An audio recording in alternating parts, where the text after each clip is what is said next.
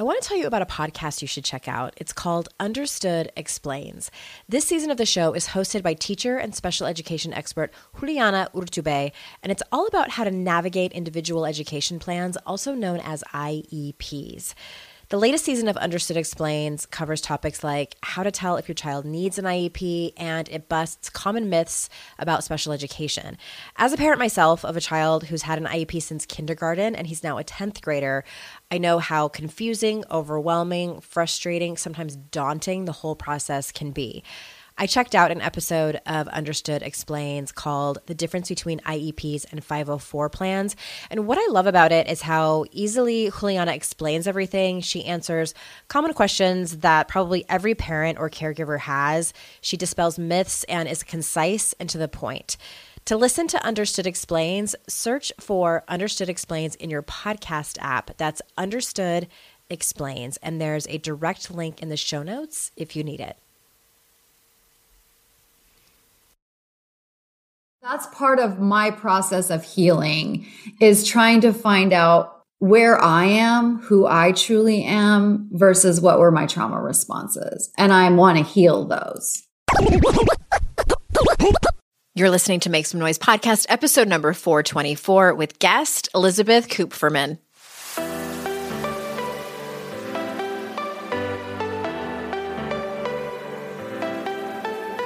Welcome to Make Some Noise podcast, your guide for strategies, tools, and insight to empower yourself. I'm your host, Andrea Owen, global speaker, entrepreneur, life coach since 2007, and author of 3 books that have been translated into 18 languages and are available in 22 countries. Each week, I'll bring you a guest or a lesson that will help you maximize unshakable confidence, master resilience, and make some noise in your life. You ready?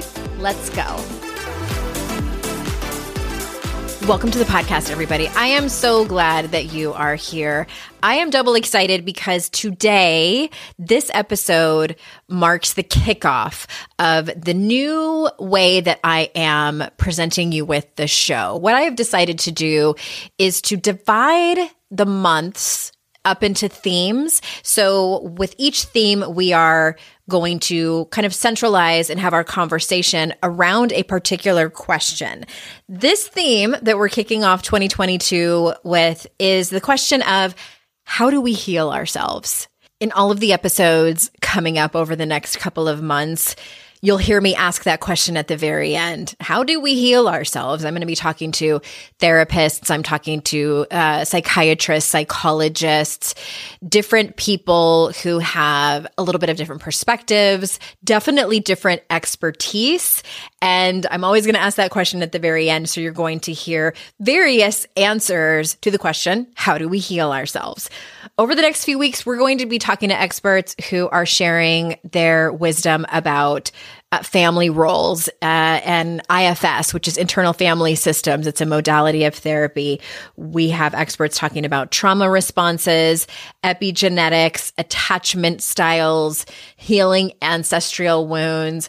I am so excited about this. You guys know how much I love talking about kind of the deeper stuff and the things that we can talk about in counseling or therapy or even in the company of trusted friends. So I'm kicking it off with a woman that I met on TikTok. Yes, I know. It's not just an app for kids. Y'all, I've been telling you about it for a little while. I'm having so much fun over there. I'm at Hey Andrea Owen. If you do decide to download the app, please follow me. It's fun. And Elizabeth Kupferman has an account called Advanced Bitches, which is so funny to me. And it's all about what you love, the advanced learning, if you will, around personal development. And before I tell you more about her and we jump in, I want to tell you that it's a go for a retreat in 2021. If this pandemic at least somewhat behaves, we are going to go ahead and book a house in Asheville, North Carolina. I have narrowed it down and I got some interest from many of you about possibly coming to this retreat. So if you are interested in it, I would love for you to head on over to AndreaOwen.com/retreat so you can read about the logistics, the price range that we're going to offer it, just all of the things like the big things that you need to know to be able to make your decision if you want to come with us. I have not settled on a date as I'm recording this, but very soon we're going to open up registration. And if you sign up on that page at AndreaOwen.com/retreat, you are going to be the first to know two things. First, I'm going to send out an email just to that list saying, hey, I'm going to open registration on this date at this time. And I'm going to do my best to make it a time that is easy for all time zones. And then after that, we're going to open up registration and send out an email saying, hey, the doors are open. You can sign up if you would like. And the reason that I'm doing that is because a few years ago, the last time I held these retreats, a couple of them sold out within an hour. So I wanted to make sure that people who were truly interested in and really wanting to come, that you had a first chance at doing this. It's going to be a Daring Way retreat. This is the modality, the methodology, if you will, based on Brene Brown's research that I'm trained and certified in doing since 2014. And it's an incredible set of modules and tools and skills and strategies that you will walk away with. I'm so excited. AndreaOwen.com/retreat. All right, let's get into today's episode. Let me tell you a little bit about our friend who has graced us with her wisdom today. Elizabeth Kupferman is a licensed professional counselor and has a private practice and is the author of The Irreverent Grief Guide and The Irreverent Trust Guide, How to Trust Again After Trauma Fucked You Up.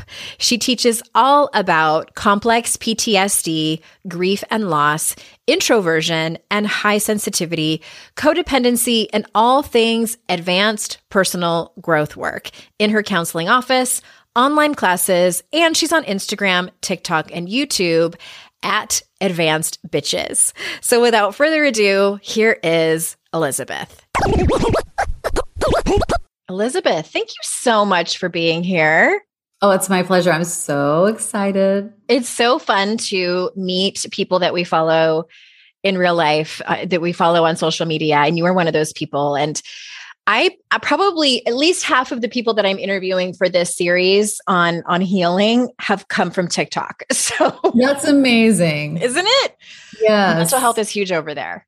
Yes. There's just so many freaking cool people over there. Creative, funny, deep, introspective, wise, smart. Yes, it's really great. It's really great. So I encourage everyone who isn't over there yet to download the app. But I have some juicy questions for you, and I have so many, and we might kind of bounce around. So buckle up, everybody. So can you? I'm super curious because I don't think that I saw this, and following you now for a while on TikTok. If you wouldn't mind sharing whatever you feel comfortable with, what brought you to this work in particular that drew you into sharing and also specifically helping people with their own trauma and their own complex PTSD? Few answers to that. One of them is I was born like this. I was just born, I'm an INFJ, and I came out of the womb when somebody says they're fine and I can read their subtext, oh, you're absolutely not fine. It's just a part of who I am as a person. If you look up INFJ and, I'm an ENFJ. So are we similar? Just introvert, extrovert? Do you know what's the main occupation for yours?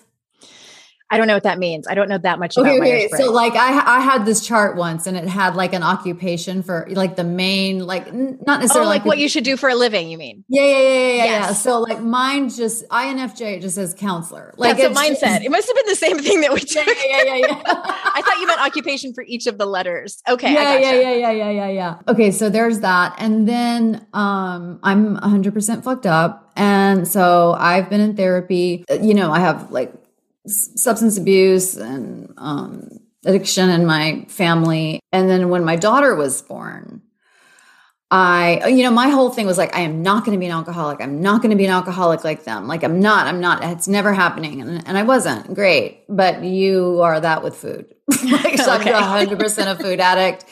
And so when my daughter was born, I just remember, I mean, it was a very, it's one of those moments in life where you'll never forget, like it was huge for me. And I just looked at her and I'm like, oh my God, I have to break the cycle.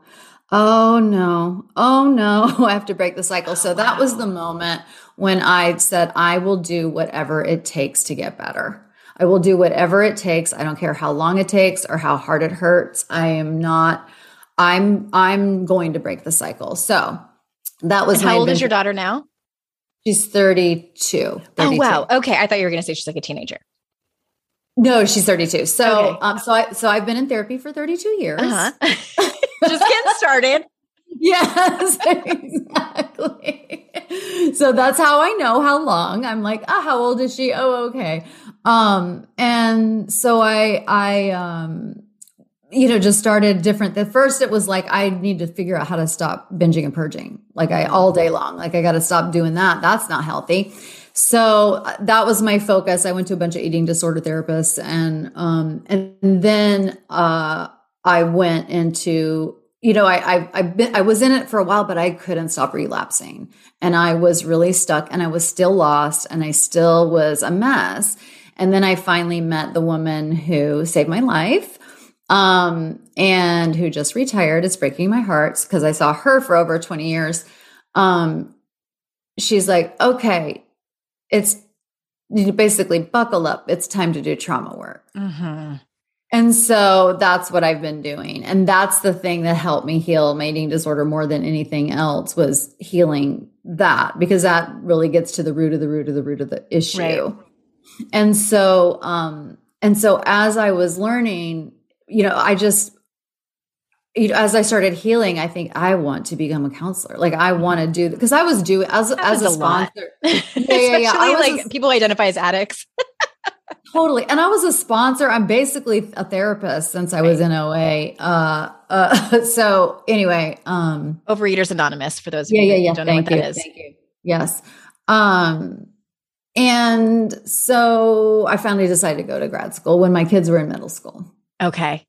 That's so interesting. We have very parallel lives, very similar. I've been in therapy since I was 18, but mine was more unwilling. It was more like, court appointed. You had to go. My parents got divorced and they're like, you should go to therapy, even though we still won't talk about anything. Okay. Now I have so many questions just based on that, but I want to stick to the script because I'm really interested in a few things because you talk about different roles. This is one of my favorite sort of topics that you make TikToks on, like different roles that are put into a family Absolutely. system. You talk about the hero, the golden child, the scapegoat. And I see myself in some of them. I actually kind of overlap with a couple of them. So can you talk more about that and maybe like give an example of your own family or just an arbitrary? Absolutely. Okay. So in a toxic family system, and this was, invented. The theory came from like addiction, families who have addiction, but I see it as all dysfunctional families have, they're on a continuum. Yeah. And so, but I think that the roles still apply. So there's the hero / golden child. That's usually the firstborn, not always. But it's the one who the overachiever does all the things, shiny. And that one is, the family needs to be saved, of course. So we need a hero. And the hero is usually, helping the parents, helping the emotional life of the parents. The responsible one. Mm-hmm. Responsible one. And the family needs somebody to brag about. The family needs somebody to point to say, see, we're fine. Yeah. And then you have the scapegoat. And that's the one that the patient, the family can call the identified patient. It's kind of sounded like that's what you were at 18. Like you need to go to the problem. Something's wrong with you, but we're fine. So the identified patient, the scapegoat, the problem, the one who's always in trouble, the one that's blamed. I did a TikTok recently about like the hero and the scapegoat can do the same thing, but the scapegoat's going to get in trouble for it. Mm-hmm. And the scapegoat is needed in the family because the family needs somebody to say, that's the problem, not us. That person, that's the issue, not us. And the scapegoat breaks my heart. Because they don't know, like we're all the roles, like we're all, it's very hard when your identity is swallowed up by these roles. It's a heartbreaking thing. But the scapegoat, especially because the scapegoat doesn't know that they're great. The scapegoat doesn't know that they're the same thing as the hero, that they're the opposite side of the hero, but the hero's going to get all the glory. And then they take on the identity of being bad. And that's just heartbreaking. And I think I don't know if it's true or not, but my hunch is it's much harder for the scapegoat to heal. I'm wondering if can people change roles like as they get older? Okay. And then 100%. Kind of bounce back between, like, depending on what drama is going on in the family? Yes. Okay. The psyche is complex. So I think we all have all of these roles. I know I have lived out all of these roles. I think that the roles can shift. So one of the things I talk about is when the hero decides to heal and stop saving the family and start doing boundaries, they can then turn into the scapegoat. That's happened. They have betrayed the family. I just got goosebumps when you said that, because that's what happened to me. I was the golden child who then grew up and started to heal, and then saw all the dysfunction and started pointing it out. And then now I'm the scapegoat. Yes, absolutely. Absolutely. Because when you stop filling the role, and you might see other kids or other whatever family member, they'll start rising as the hero. They'll take over your role, because especially like a scapegoat can slip into it. Usually it'll be the other kid, because the scapegoat needs to stay the scapegoat, because they still need somebody to say that person's bad.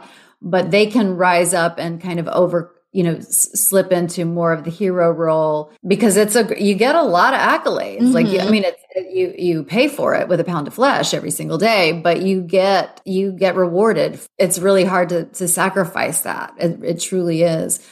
One time my mom is a teacher, and she says something like, "Oh, I have one of you in my class." And I'm like, I feel so sorry for her. Breaks my heart. Poor thing. Is she okay? I mean, the student? Yes. Like the A student, the girl in the front of the class, like wanting to learn it all, the good one, the teacher's pet. Yes. And that you play the role in different. So if I'm the hero, then I'm also going to be the teacher's pet. I will show up and I'm the best worker. That you play the role, you can't escape from it. It's just it follows you wherever you go. Yeah. And so for me, A student, magna cum laude, all the things like, just, and also, always needed to hate getting in trouble. Like I have a panic attack if I get in trouble. Like it's so because it's just but remember, all of this is to survive. Yeah.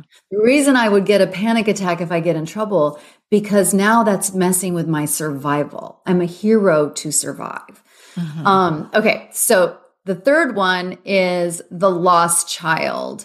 And so the lost child is, okay, so you have the hero, shiny, shiny, shiny, and the scapegoat, shiny, shiny too, but in the opposite direction. The lost child, we just don't have the energy for you. We don't kind of like fly under the radar.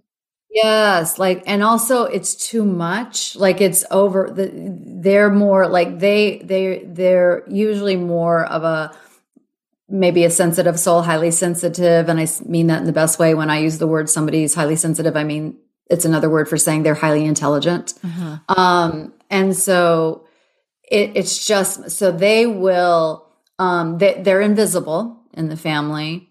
Their voice is not heard. They're not seen. They're not appreciated. They will also escape. They usually can be,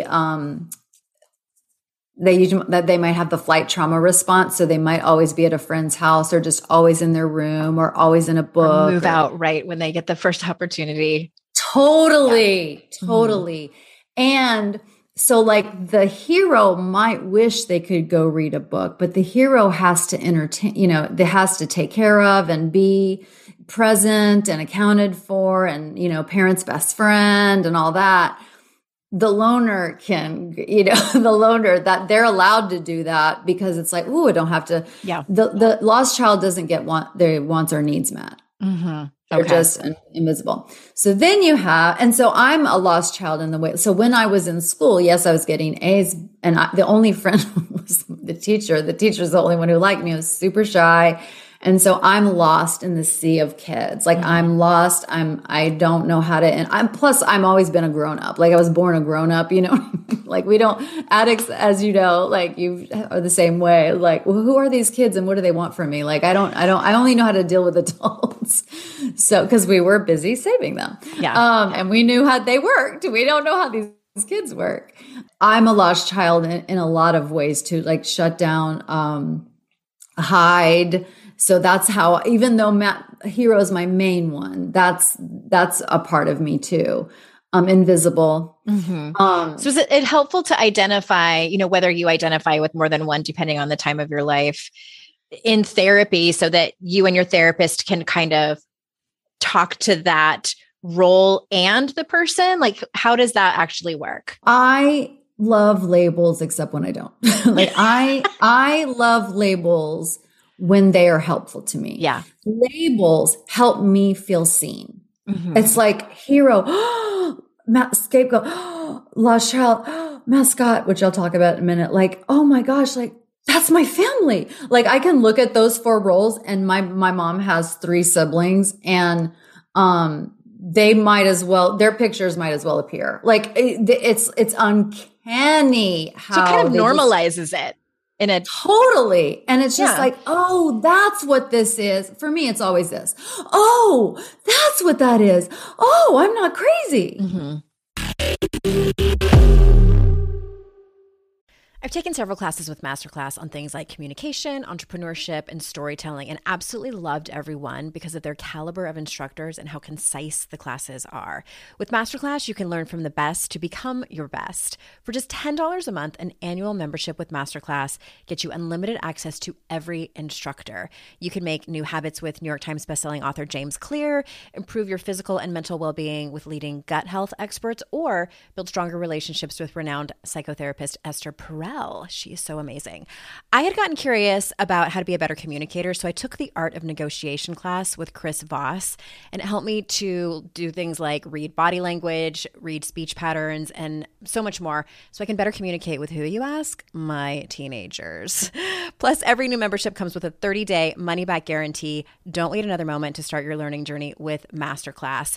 Right now, our listeners get an additional 15% off any annual membership at masterclass.com/Andrea. That's 15% off at masterclass.com/Andrea. Masterclass.com/Andrea. There's definitely been times in my life where my paycheck ran out before I got paid again, and I wish I could have accessed my next paycheck a few days before I was due to get it. Well, what if I told you that can happen with Earnin? Earnin is an app that gives you access to your pay as you work, up to $100 per day or up to $750 per pay period. Just download the Earnin app and verify your paycheck. Then access up to $100 a day as you work and leave an optional tip. Any money you access plus tips are automatically repaid from your next paycheck. You can use Earnin for anything you need to: therapy visits, rent, or even extra self-help books. Make Earnin a part of your financial routine and join Earnin's over 3.5 million customers who say things like, "When I think about Earnin, I think about financial stability and security. It gives me a lot of peace of mind." Download Earnin today, spelled EARNIN, in the Google Play or Apple App Store. When you download the Earnin app, type in Noise under podcast when you sign up. It really helps the show. Noise under podcast. Subject to your available earnings, location, daily max, and pay period max. See earnin.com/TOS for details. Earnin is a financial technology company, not a bank. Bank products are issued by Evolve Bank and Trust, member FDIC.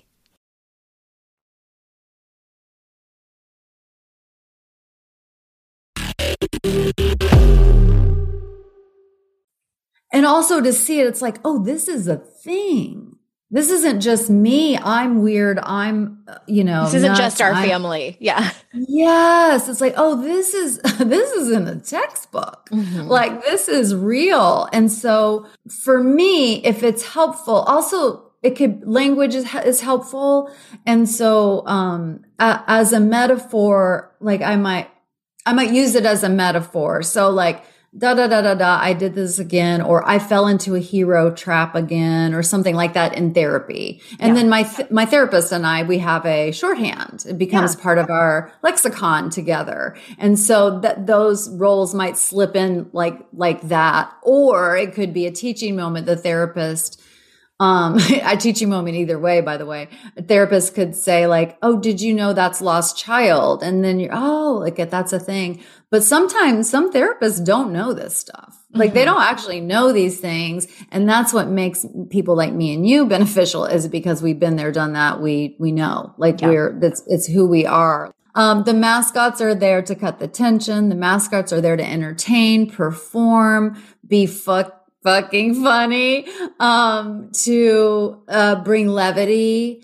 to that's the thing about a lot, like my family's so funny in the midst of all the dysfunction. It's like it was still a good time. I mean, not really, but you know what I mean? Like it wasn't all just dark. There's some kids that come from the family, there's just so much darkness. But with alcoholic families or families of addiction, a lot of times, not always, but there's a mascot there. Some of the disasters, families will laugh at them because of the mascot. And I think I think for anyone who identifies as like probably elder millennial, definitely Gen X, and probably baby boomers, that's how we survived. Like we made fun of problems and people who had feelings, and I think that's kind of the toxic side of it. But we learned to have humor through things that really that were like a bleeding wound. Agree. That's why I think a lot of families of addicts, like we have gallows humor, like where it's the dark of like, these are my people, like the darkest humor. Like sometimes I can't post a TikTok. It's just for my friends because it's just too dark. Yeah. I am the same. I hesitate sometimes too. Okay. So let's move and talk about the 4 trauma responses. You got it. Hold on.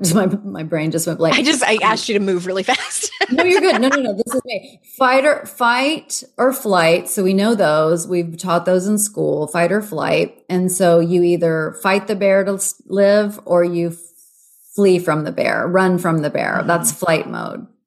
And then in the late 80s, I think, psychologists came out with, hey, by the way, there's also freeze. So freeze mode came into, the psychological vernacular. And freeze mode is you freeze so the bear doesn't kill you. And so like deer do that, bunnies do that. Like they freeze when they're scared. And so the question is, well, what do you do if your mom is the bear? So you can't run from your mother forever, like when you're a child, and you can't fight your mother, although scapegoats do, and some fight mode kids do as well. But they're fighting so they'll take care of them. They found that fighting is the only way that fighting with the parent is the only way. Like a scapegoat would only. Exactly. So that's how they live, is to fight. That's how I used to be with my ex-husband. I feel like the only time he was paying attention to me was when I was acting crazy. So then he would call me crazy and then he would have to take care of me. Yes, exactly. Toxic. So freezing is checking out mentally, checking out mentally. And it's also, we're so exhausted from trying to survive this that we get so tired. It's just physically and mentally draining to where we can't get off the couch or can't get off out of bed or whatever, just tired. So that's freeze mode. And then, oh my gosh, if you haven't read Pete Walker's book, Complex PTSD from Surviving to Thriving, it is incredible. There are lots of great books on trauma. I love his book because he's one of us. So he teaches it from, I have this perspective and I've lived this perspective. And so the words are so, it's just resonant. Yeah. So he came up with the fawn trauma response, which all this time people have been calling codependency. So the fawn trauma response is just basically codependency. And the fawn trauma response is you fawn the bear, compliment the bear on its fur, tell the bear is so nice, so the bear won't kill you and keep you around. Sounds like people pleasing too, which is it is people pleasing in order. I call it extreme people pleasing in order to survive. Okay. And so again, we do these things, and that's what's so hard about, I don't know if you found this too. So all this, whatever, Instagram, don't people please. That's blah, blah, blah, blah, blah. It's like, I wish I could stop. Mm-hmm. I mean, this is a trauma response. This is life and death for me. Yeah. And when we stop, it's very uncomfortable. Like we don't know what to do when we're not allowed to do our trauma response, because it has served its beautiful purpose, which is to help us survive. And so what we do and what I teach my clients is slowly but surely we replace the trauma responses with tools. Mm-hmm. So then we have something else to rely on besides strictly our trauma response. That is some big work. And I'm glad you said that.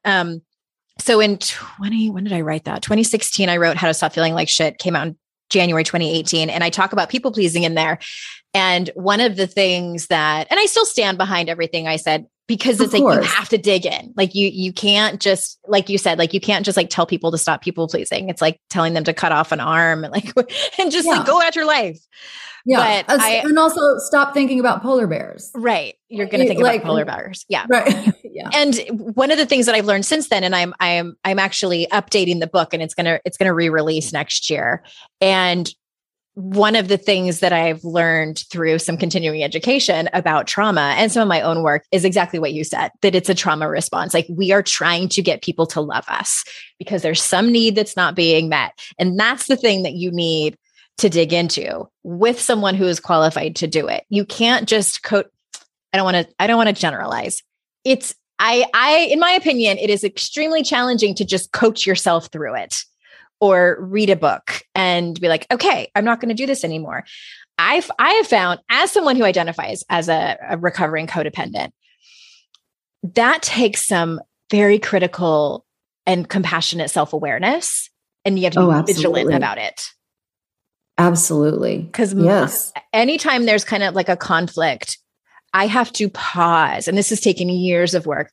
Pause and think about, okay, what is my next thought? Like, what does my instinct want me to do? My instinct wants to take care of anybody else who's emotional, ignore my own. Like, you have to get to know even if they're not your instincts, they're your patterns and your habits so that you can have compassion. Yes. I think codependency, I think of codependent. I mean, again, language, I think of it as an addiction. It helps me to think of codependency as an addiction. Mm-hmm. So it helps me to think of fawn response as an addiction. So you said it's like we want somebody to love us. I actually think it is so we will survive, because the psyche is going to figure out how to survive. We have a psychological immune system. We have a physiological immune system. And just like if I decided to hold my breath, my body would say, oh, that's so cute. I'm going to let you pass out now. Because I'm a brain and I need oxygen, So the psyche does the same thing, in my opinion, that, when we're threatened, that it will take over and do what it does. Mm-hmm. And so for me, codependency is the hardest addiction, because if I'm an alcoholic, okay, P.S., this is the asterisk, all addictions are a nightmare. They're just different. However, so alcohol, I can stop drinking it. I don't need to drink alcohol to live. Drugs, I don't need to have them to survive. I'm a food addict and a bulimic, and I have to freaking eat to survive. Like I have to actually eat food. So I have to figure out a way to ingest food and not have it trigger my addiction. Okay. But food is still outside of me. Codependency is in my brain. Like the calls are coming from inside the house. Yeah. Yeah. And so it's like, it's how I think. One of the things I teach people in my, when they come to me for a session is, and they have somebody in their life who has a personality disorder. And then they're like, I don't know why that person's not going to therapy about this.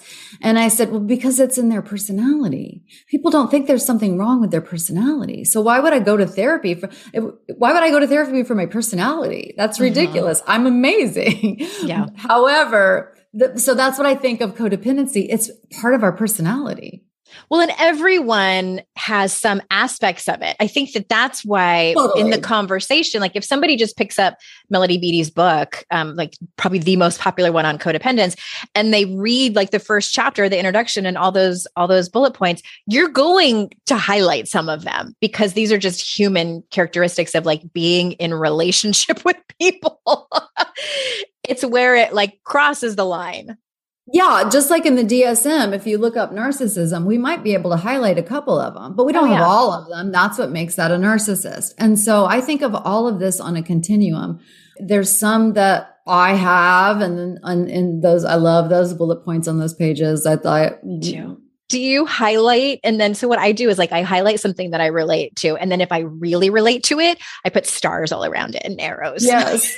Yes. Yes. And I might have to like take a step back and like, okay, oh my gosh, it was one of those like, I feel seen. Oh, this is a thing. This isn't just, I'm crazy. And so that's part of my process of healing is trying to find out where I am, who I truly am versus what were my trauma responses. And I want to heal those. I like what you just said. I feel like that is the ultimate work that we are going to spend our entire lifetime doing. Do you feel that way? Oh, that's what I'm on. I am a big fan of Carl Jung. And so I'm on the individuation path. I'm trying to become whole in this lifetime as much as I can. I was doing some continuing education and I can't remember his name. I didn't take the class. I was just watching like the preview of it. And he's actually an addiction, who specializes in addiction therapy. And his philosophy that he teaches people is that to come to that place where you are already whole, you know that you're already whole and that you are not broken. And that's so interesting to me, like looking from the outside in at people's different kind of philosophies of healing and therapy and things like that. Do you find it, maybe this is just a personal question. Do you find it helpful or unhelpful to consider yourself whole or not whole or broken or not broken? How do you feel about like those kind of words? Again, only if they're helpful. The person who said that and me, we're saying the same thing. The great news is regardless of the 4 roles of a dysfunctional family, hero, scapegoat, etc., and regardless of our trauma responses, they didn't kill us. We formed those trauma responses. Those are our coping skills. It feels like we died. It feels like because part of trauma is like we don't really know who we are because we had to create a false self in order to survive. And part of how we did that was through our trauma responses. But I'm everything that I need is within me. Like everything, my true self, my self with a capital S, is untouched. It's just very far away. It's just very far away. And now it's just less far away. Yes. That deserves an applause. I love that. Language, it just depends on what we find helpful.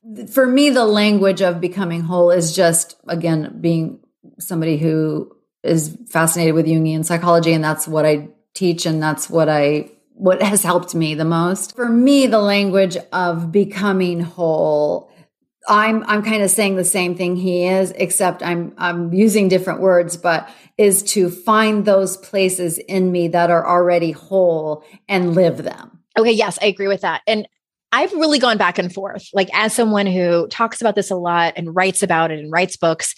And I like the notion of helping people come to a place where they don't feel broken. However, I think the thing that's been conflicting personally is years ago, especially when I was first out of my super traumatic experience, I felt invalidated when people said, "You're not broken."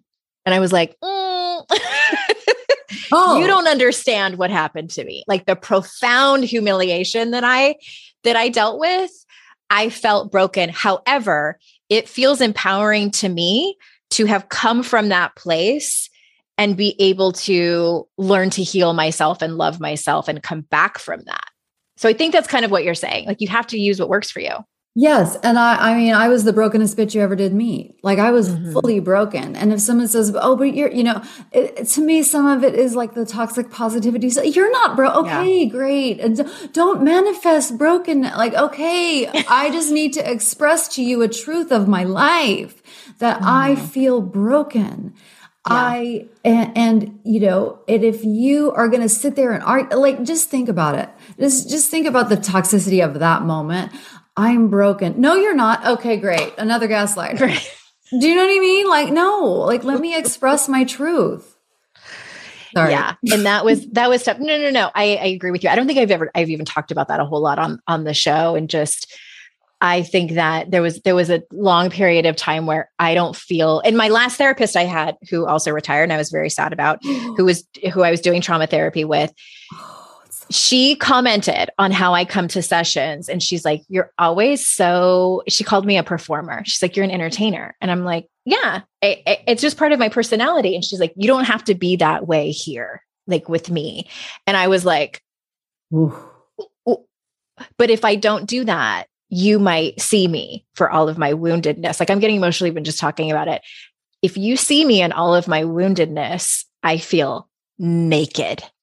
And I really want you to like me. I really want you to be my friend. Like, it's like that inner child of like, no.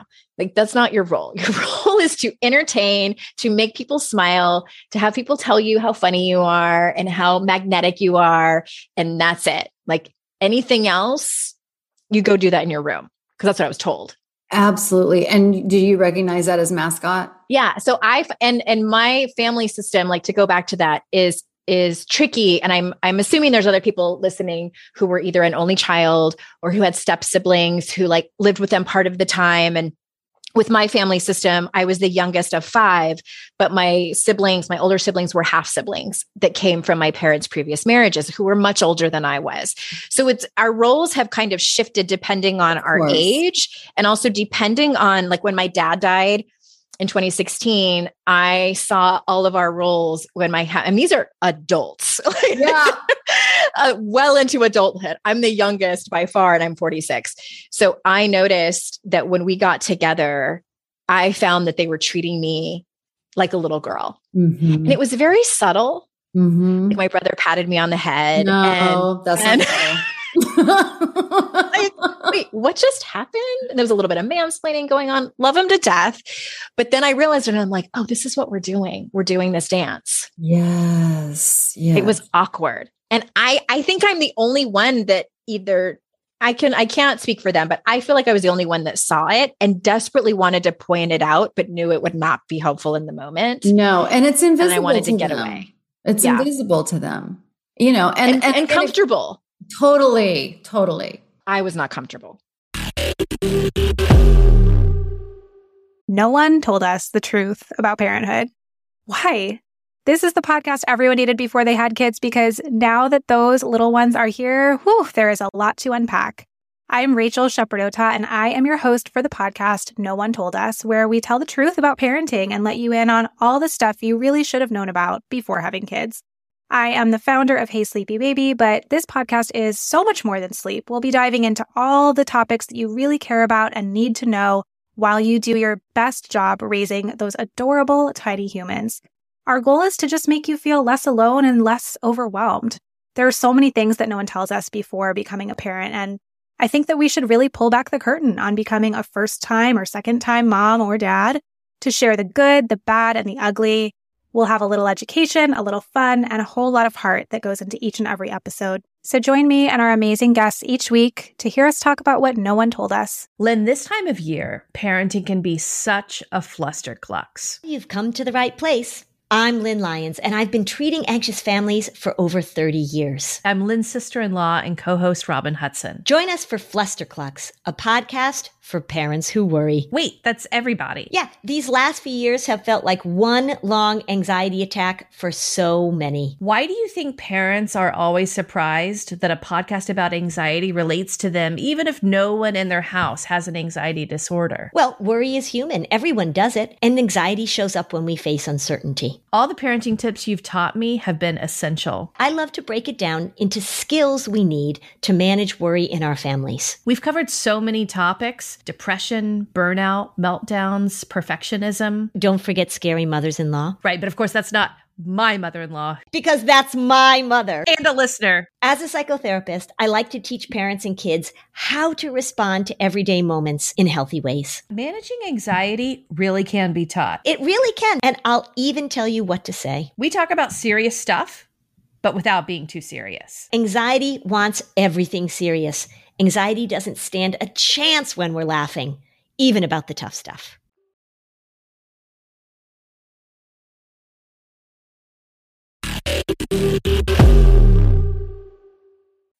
You mentioned something about the psyche, and I love that you talk about how complex PTSD is the autoimmune disease of the psyche. Yes. So can you first just briefly explain what complex PTSD is for people that might not know that term? Okay, so PTSD is when you have a traumatic event, and then it's in the DSM, like it's an actual disorder, where you have a traumatic event and that you can point to it. It was the car accident. It was the war. It was the robbery, slap in the face. Yeah, like that. That was the thing that is causing me this, and it's crazy making. It's very upsetting and hard, but you do have a thing that you can point to. CPTSD or complex PTSD is another way of saying childhood trauma, where there's not just one thing. It's just, I think of it as like being a fish in water. It's just the water, and that's complex PTSD. It's just, and it's complex to heal because some of this we don't know how, there's not, again, one particular thing. And the thing about most people think, well, I don't have that because my parents didn't beat me, or I don't have that because my parents weren't alcoholics, or I don't have that. And I don't think any of us get through childhood unscathed by some kind of traumatic thing. I mean, it could even be like, mommy, can I have more dinner or whatever? And it's like, oh, mommy's busy because she's actually busy, not trying that child could get a complex. Do you know what I'm saying? Like they're just little psyches and they can't, they don't know. So, it doesn't mean, and it's not parent blaming. Like we're indoctrinated by our culture, our society, our schools, our other people in our lives. So we don't know. A lot of us do know really horrific things that happened in our childhood, but that still doesn't mean that what we don't remember is the invisible messages about, like, no one's going to tell you to a lost child, hey, I just want to let you know we're not interested in your wants or needs, and could you just shut up and be invisible? That's never said. But the message comes across through little things like being pat on the head and little, just the micro expressions. Like we can feel the toxicity in the room. And even that, and a child enduring, I think about like people, we're staying to get together for the kids, but they hate each other. It's just like the kids know. They know. Like we can feel it. Like, like it's not a secret. And so now I have to be raised in a home where I have to endure two people's hatred of each other every day. That's trauma. Yes. I think so many people are probably thinking of things. And for some, maybe it's memories that they don't remember, but something is going on in their body, or they get triggered by something that seems innocuous. And they're like, what is that? And it might be something that the memory has been suppressed. So talk to us about the metaphor of the autoimmune disease of the psyche. I think, autoimmune diseases, it's like it's the body attacking itself. Like it's the body doesn't, And I'm not an expert on those. I just, it's like the body's turning on itself in one way or another, or something's there's not like an external bacteria or something like that. Okay. So it's the body doing that. And the psyche, childhood trauma, CPTSD is like, I hate myself. It's the mind, it's the psyche turning on its own self. I'm stupid. I'm lame. I'm ridiculous. I don't deserve good things. I'm bad. The abuse or dysfunction or whatever we had to endure that made us end up with CPTSD, that's gone. Like we still have to deal with toxic family members sometimes or a toxic spouse or something. But where that's formed now, we're doing it to ourselves. Yeah. To survive. Again, we're not being bad. And also like, it's like, well, you should just accept a compliment. You deserve it. Okay, great. Thanks. Okay. That's not helpful because there's trauma in there and we have to, so it's in us. That's what I meant by that. I'm assuming too, the thing that I was thinking of when you were saying all those things that somebody an adult with CPTSD might think is maybe it also manifests as believing that the world isn't safe, that people are not safe, that you cannot trust anyone or anything. Correct. That's well earned. They figured that out. They learned that. Mm-hmm. I just wrote a book on trust and CPTSD. That's what I call them, CPTSD kids. One of the first developmental stages is trust versus mistrust. And we don't pass that one. Like we don't develop trust because we're just constantly being betrayed or let down, or we learn that we can't trust anybody. I mean, I was a rock, I was an island. Like I was taught by my grandmother if you're looking for a helping hand, look at the end of your arm. Mm-hmm. God, wasn't that such a baby boomer, like that rugged individualism? My mom was the same. It's like one of the earliest pieces of advice that I remember her telling me is the only person that you will ever be able to rely on is yourself. Yeah. And she meant well. She meant well because she got married at 17, had 2 kids, and her husband was a jerk. I just say fawns, that's a fawn response that she didn't mean well. Because the message is that, and that is also, you can't rely on me. Mm-hmm. Yeah. I remember her telling me that more than once. Yeah. I interpreted it as like, that's her own trauma talking about, of course, the people who have let her down over and over again. But I think fawns, we all need to lose the phrase they meant well. No, they didn't. We can acknowledge that wasn't, I mean, we can say she said it. That's fine. She said it, but I don't, that's just passing on something that's not very healthy. And again, the message in that is if I'm telling my child that the only person you can rely on is yourself, I'm also telling them that means P.S. you can't rely on me. And that's traumatic. That's traumatic. Can't rely on me or your father. Yeah. And that's not meaning well. Sorry. Yeah. But and the reason I'm saying it like that, the reason I'm saying it like that is we're indoctrinated to say to people who have said hurtful things to us that they meant well. And we're indoctrinated to say, well, we have to give them the benefit of the doubt. It's true. They're also have childhood trauma. Like they and that they pass it on. And I'm not saying that, I don't mean that they're bad. I'm just saying like, it's just a truth. And we can finally stop saying that they meant well. We can just say that those things happen. And I wrote my favorite word, and also one of my favorite tools is and. Mm-hmm. My parents hurt me, and I could cry rivers about what they went through, but it's still true that they hurt me. Yeah. Both can be true.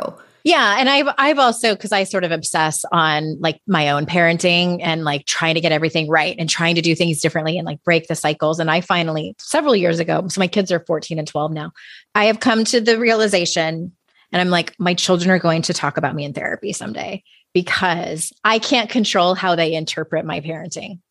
Oh, well, my thing is like, there's at least 10 good reasons why my kids need to go to therapy to talk about me specifically. Like at least 10, not incidents, reasons, like global, like, no. I got into recovery. I wanted to break the cycle for my firstborn child. And so what I found, when I had a baby, I was like, oh my gosh, I have to break the cycle. So that was the beginning of my adventures in therapy. And what I found out, which was very sad, very, very sad, you can only break the cycle for yourself. because these things, and so me overcompensating for things that I didn't get was also not that helpful to my kids. Mm-hmm. So, I realize that too. Yeah. That it might be not the thing that they need. Right. Exactly. So me fawning my kids, I mean, it's just ridiculous. Some of the fawning that I did with them to get them to like me, but also a quick, for instance, is one time my daughter, so my mom, oh God, please never let her find this podcast. Never apologized. Ever. And so one of my things is, as God is my witness, I'm going to apologize to my kids when I mess up because I'm human and it's a blah, blah, blah. So then I apologize to my kids. Mommy should not have said that. Mommy, like whatever. Sorry, mommy did that and that was dumb or whatever. And then one time my daughter, over the ages, I said, hey, I just want to, and she goes, what are you going to do? Apologize? And I was like, oh, it doesn't matter. You're the mother and it's going to be, you know what I mean? It was too much what I was doing. And I appreciate her telling me. Oh man. Do you know what I'm saying? So the thing, yes. I was trying to save my child's life, break the cycle by saying, but maybe I was doing it too much. And is that even a good example for a woman to teach her daughter to apologize all the time? So I'm like, fine, but here's what we do know is that it's better. Yeah. It's better. True. It's better. It's better. Yeah, I agree. I could talk to you all day. I could talk to you forever. I'm going to have you back on because I still have questions that I didn't ask you.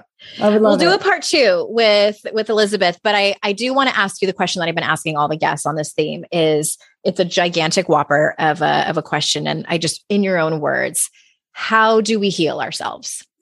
I love this question. And I actually don't think it's a whopper of a question.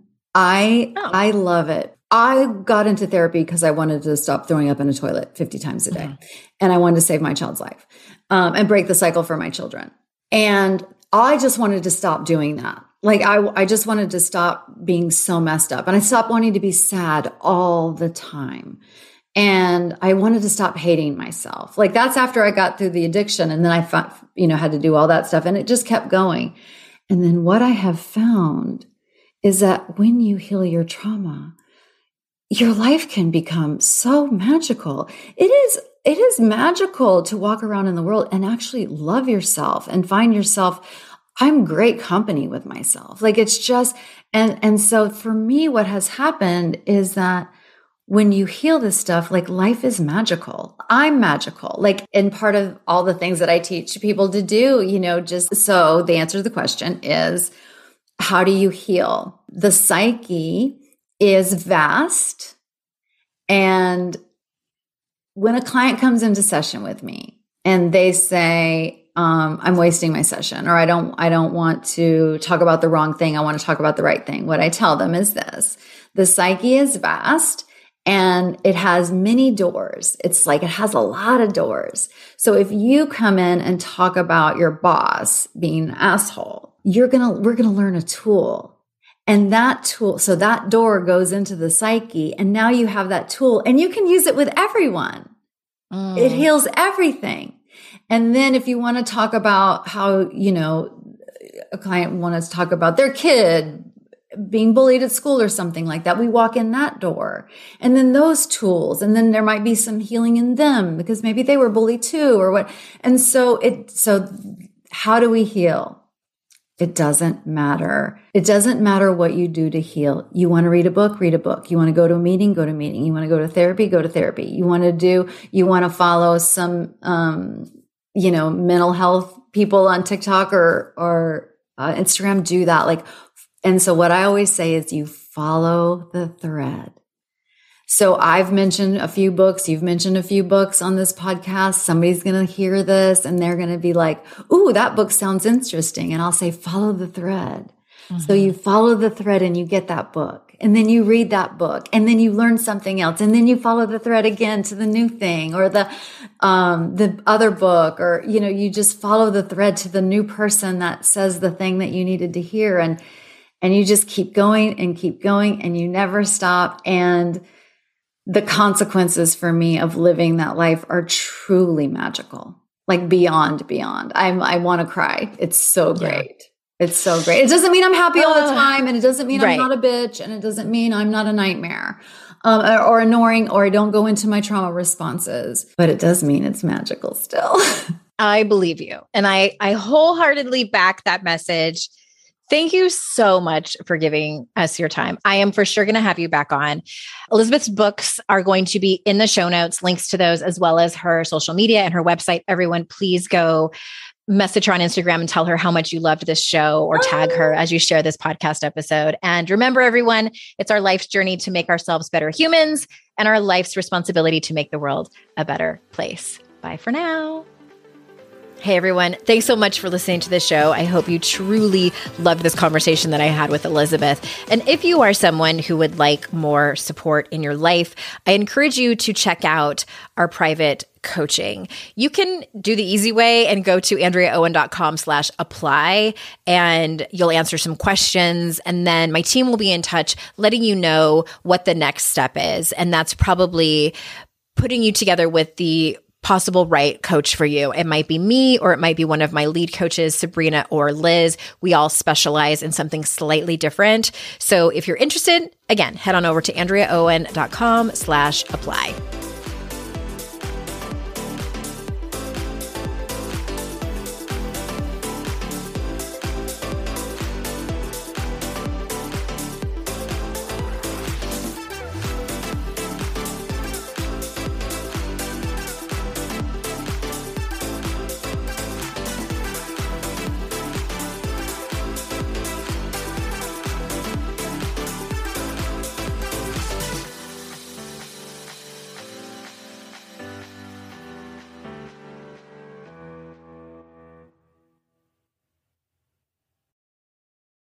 When it comes to raising kids, there's so much to consider. Things like, what do we feed them? When do we feed them? How do they sleep? What does it look like to raise kind kids? How does their nervous system work? How do I keep myself calm? What are my triggers? There's so much that comes into play, and we are distilling all of that information for you at Voices of Your Village podcast, where we bring experts in the field of early childhood and education and psychology and across the board, so that you don't have to comb the internet for information. You get to show up and hang out and have shame-free, judgment-free conversations and insights into what it looks like to raise kind, empathetic, emotionally intelligent humans. I'm Alyssa Blask Campbell. I have a master's degree in early childhood education. I'm a mom of 2, and I am walking this journey right alongside you doing this work. Come hang out with me at Voices of Your Village, and we can dive into real conversations with actionable tips.